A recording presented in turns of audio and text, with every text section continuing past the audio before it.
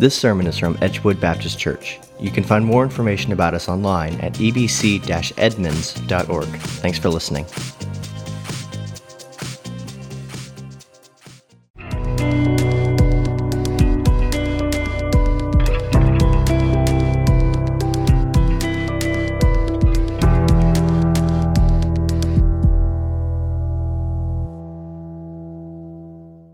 Any book lovers in the room? Just, you love to read, you love books? Yes? Okay. Kyra and Kathy in particular can attest to the fact I am a book lover. In particular, I love Amazon. And so I, on almost a daily basis, I'm getting a box from it, not literally, but at least weekly probably, getting a box from Amazon with at least a couple of books in it. I love books. I love bookstores. And I love this book, but I sometimes have a hard time with this book.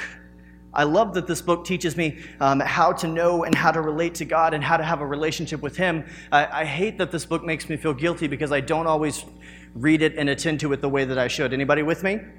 Right? Can I be honest here? Is that okay? Like, I do not look at this book as often as I should.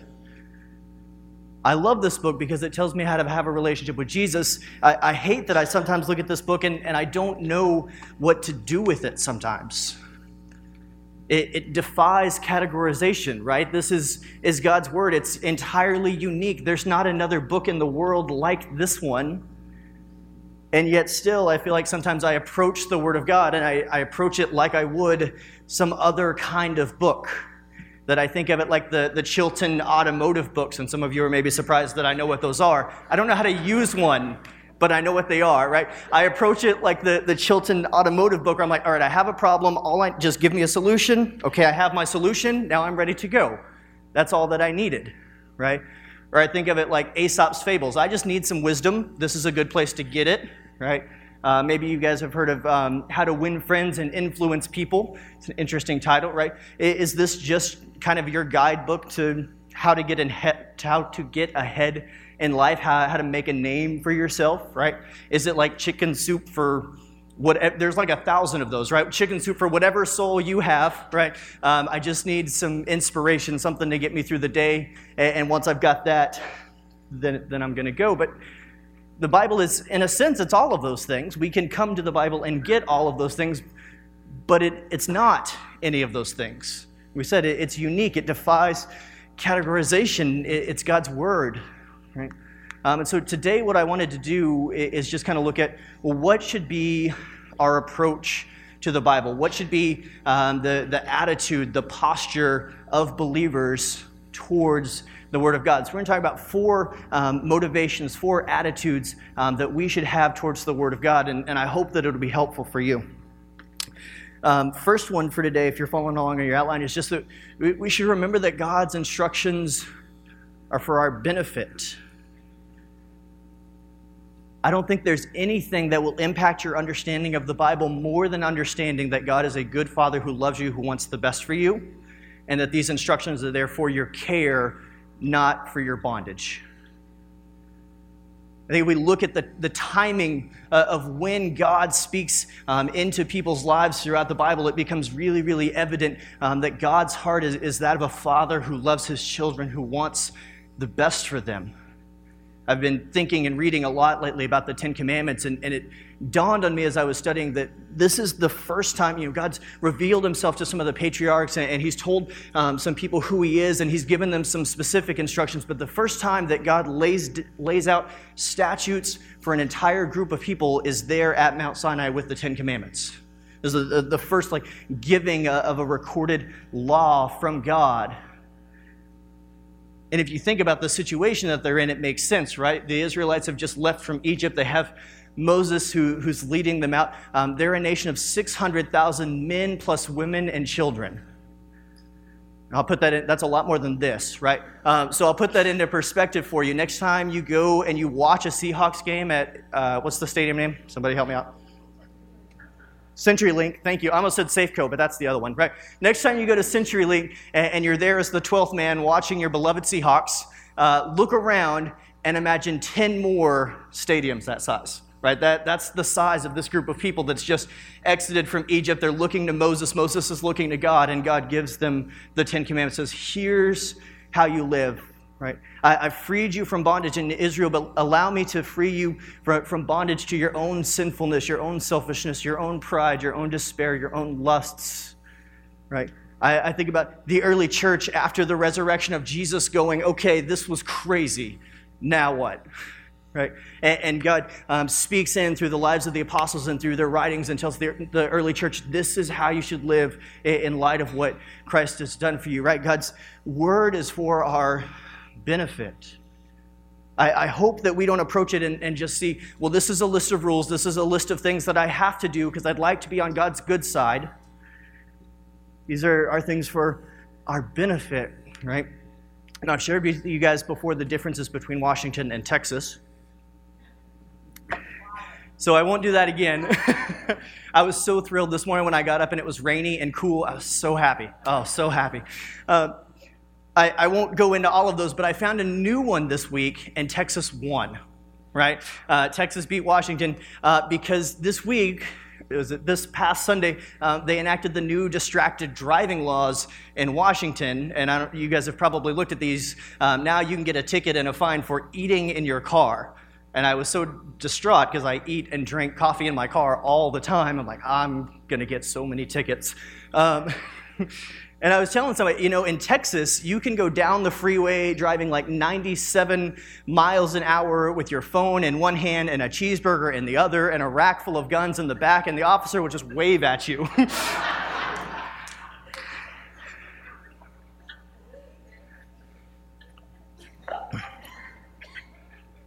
So I kind of missed that about Texas for just a second. But all of that to say, I hope that we don't approach the Word of God and think of it like we do this new distracted driving law. At least I feel like it's silly and arbitrary. You might have other feelings. I don't see Mark Webena or Mel Moore in here right now, so I think we're okay. Those are our two resident police officers, so hopefully I can get away with saying that. I hope that more that we come to the Word of God and we see God's love and His care in His instructions. When I was in high school, I worked at a veterinary clinic for several years. It was an interesting first job, and for a high school kid, I was making pretty nice money, really liked my boss. It was great. But then I started getting paychecks, and my parents would make me put a fairly large percentage of the paycheck that I was getting in savings as soon as my check came. And at first, I was really bitter. I was like, but I scooped a lot of poop to make that money. That's my money. I have dumb things I want to go spend it on. Why are you doing this? And they made me do that for years, and I resented it for years. And then I went to college, and I needed that savings account desperately at several points, and it was there because they had done it. And so at several points during college, I had to call my parents. I'm like, hey, you were right, right? I need new tires, or this happened, and I had to go get some books for class, and I didn't have the money, and I had this because you made me, and thank you for doing that. I hope that that's the love that we see in the Word of God, that these instructions, even when I don't understand them, I'm going to trust the loving character of God and trust that He knows better than I do. In 1 Peter, Peter says this about the Word of God. Like newborn infants, long for the pure spiritual milk, that by it you may grow up into salvation, if indeed you have tasted that the Lord is good. That He's good. Long for His words, long for His instructions, because we know that they're for our benefit. Okay? Now, I mentioned that I love books, and consequently I love bookstores. There's one in Third Place down at Lake Forest Park, or Third Place Books in Lake Forest Park is one of my favorites in the area.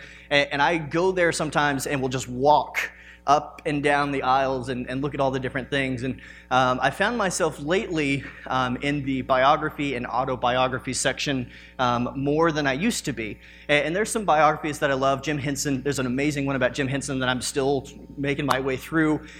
Kevin recommended one about Ed Catmull, the guy who kind of got Pixar off and running. I'm still working my way through that one. There's some great ones. But occasionally I come across, especially in autobiographies, something that someone has written about themselves that I look at and I'm like, really? You think you need a book? Really? Right? I'm like, that's a little presumptuous, a little egotistical, right? But I was thinking about it, right? The Bible is, in a sense, right? We said it defies categorization, but the Bible is, in a sense, God's autobiography. It's God's revelation of himself. It's God sharing himself with you and I, not because he's egotistical or presumptuous, but he does so with purpose. He has an agenda in sharing himself with us. 2 Timothy 3:16 and 17. Right? Most of you know this verse. All scripture is breathed out by God and profitable, right? So useful, profitable for teaching, for reproof, for correction, and for training in righteousness, that the man of God may be complete, equipped for every good work. Right? God has a purpose. Point 2, if you're following along there, we should realize that God has revealed himself through his word with purpose. There's an intentionality to this. God has a desired end for his revelation, for his word in your life. In the book Multiply by Francis Chan, he lists some of these reasons, and I thought he did a great job, so I'm going to share his list with you, some of the reasons about why God gave us the Bible. What's the purpose of this book? What should be its end in our lives, right? So going down that outline, right, to teach us about himself, just that we could know God. Right now, the Bible's clear that creation itself reveals God. You and I can look around and say, this creation, it's amazing, it's orderly, there must be some designer behind this. But that wouldn't allow us to know God, to have communion with him, to know about his character and his attributes. And so God's word allows us to know about him. It teaches us about the world we live in. We look around, we see fallen, corrupted humanity. We see sinfulness. We see brokenness. And we can go and we look at the Word of God. We say, okay, well, God designed the world to be beautiful and perfect and orderly, but sin has entered the picture and marred that creation. And so this is how the world is now as a result of that. And here's how we respond to that to enable us to live godly lives. What does God want from me? Right? We've spent a lot of time over this series talking about what the Bible has to say about, well, what does God want you to do? To facilitate a relationship with God, to exalt Jesus. Francis Chan said this about that point, to exalt Jesus. God uses the scriptures to explain how and why he has exalted Jesus to the highest place. All of the events in biblical history point to his Son. The law was given to show us our sinfulness and our need for Jesus. Old Testament priests and sacrifices point to our need for the greater high priest and the ultimate sacrifice.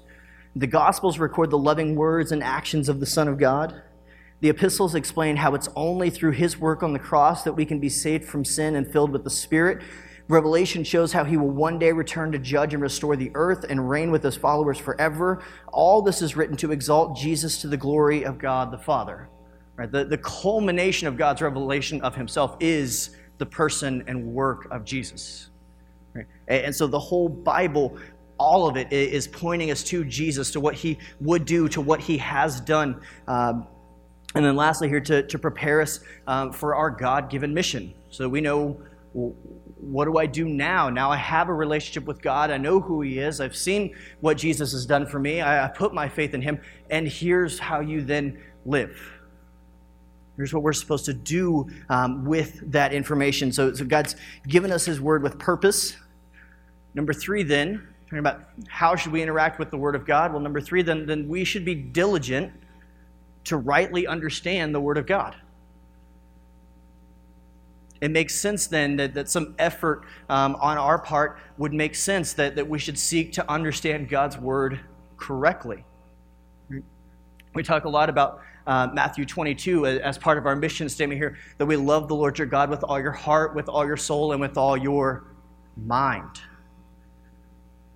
Christianity is not a bunch of fairy tales by which we're asking you just ignore the facts and just believe in this. No, engage your brain. Use it. Study God's word methodically, logically. Know who he is. We should understand what the different sections of the Bible are and how we should approach them and how we should understand them. And if that's something that you're saying, I don't even know how to do that, I don't even know where to start, just make a quick recommendation here. You can get this on Amazon. This is not a paid endorsement yet. but they can contact me. So How to Read the Bible for All It's Worth by Gordon Fee and Douglas Stewart is an excellent resource that goes through a methodical approach to studying the Bible, and then does a great job of detailing, well, how do we understand the poetry in the Bible? How do we understand the prose? How do we understand the Old Testament versus the New Testament? How do we understand the apocryphal writings of Revelation? All of those things, great resource, but we should study diligently so that we can rightly understand the Word of God. And like I said, if that's something that you're not sure how to do, that's a great start. And it matters that we do that, right? Otherwise, anything we ever see with a verse attached, we're just going to assume, okay, well, that's the way it is, and run with it without necessarily understanding God's intention in that being recorded in the Word of God. Right? One of my favorite examples of why context, of why studying is so important was on a verse of the day calendar, right? And it had this verse, it's Luke 4:7. If you then will worship me, it will all be yours. That is uplifting. I need that on a coffee mug, right? And like framed in my house somewhere. It's really encouraging, except that's actually something that Satan says to Jesus and then gets turned down, right? It's important that we understand the context and that we know what that verse is and what's going on. And certainly the admonition to worship God is right. And certainly God owns everything. All of creation is His. He can intervene into our lives and do whatever He wants to and give us anything He wants to. That's all true, right? But that's not the verse you should put on your coffee mug, right? And so it's important that we understand context. It's important that we said, like we were saying, that we understand the different sections of the Bible, that we kind of understand, okay, well, a lot of Psalms is this poetic language. And so we interpret poetry a little bit different than we do simple exhortation. Or we understand that sometimes the Bible has narrative that's not imperative, right? That's what they taught me at Bible college, and it rhymes so you can remember it, right? Sometimes there's narrative that's not imperative, meaning there's things that get recorded in the Bible that are not there for us to emulate, but it's a record of what happened. Right? So when Jonah, at the end of the book of Jonah, gets bitter and says, if this is God, if this is how you're going to treat me, I might as well just go die, that's not a biblical admonition for suicide. Right? We need to understand that not everything there is necessarily instructions for us. Sometimes there's narrative that we learn from. Right? So we need to be diligent, understand what those sections are and how to do those things. But got to hold that intention just a little bit, right? Effort on our part is a good thing, but I would be remiss to not say that we also just need to trust that the Holy Spirit can work in our lives, that He can reveal Himself, that He can work in our lives. Even with our flawed understanding, He can reveal God through God's Word. We don't want to simply say, you need to work harder, you need to do better. We need to trust in the Spirit. In 2 Corinthians chapter 2, Paul says, but as it is written, what no eye has seen, nor ear heard, nor the heart of man imagined, what God has prepared for those who love Him. These things God has revealed to us through the Spirit. For the Spirit searches everything, even the depths of God. For who knows a person's thoughts except the spirit of that person which is in him? So also no one comprehends the thoughts of God except the Spirit of God. Now we have received not the spirit of the world, but the Spirit who is from God, that we might understand the things freely given us by God. And we impart this in words not taught by human wisdom, but taught by the Spirit, interpreting spiritual truths to those who are spiritual. The natural person does not accept the things of the Spirit of God, for they are folly to him, and he is not able to understand them because they are spiritually discerned. Right? Our best study, our best efforts are all going to come up short, going to come up flawed if we ignore the work of the Holy Spirit. Right? We absolutely have to depend on Him. Who else can reveal God to us but God Himself? Right? We search diligently, and number 4 here, we should approach the Word of God humbly.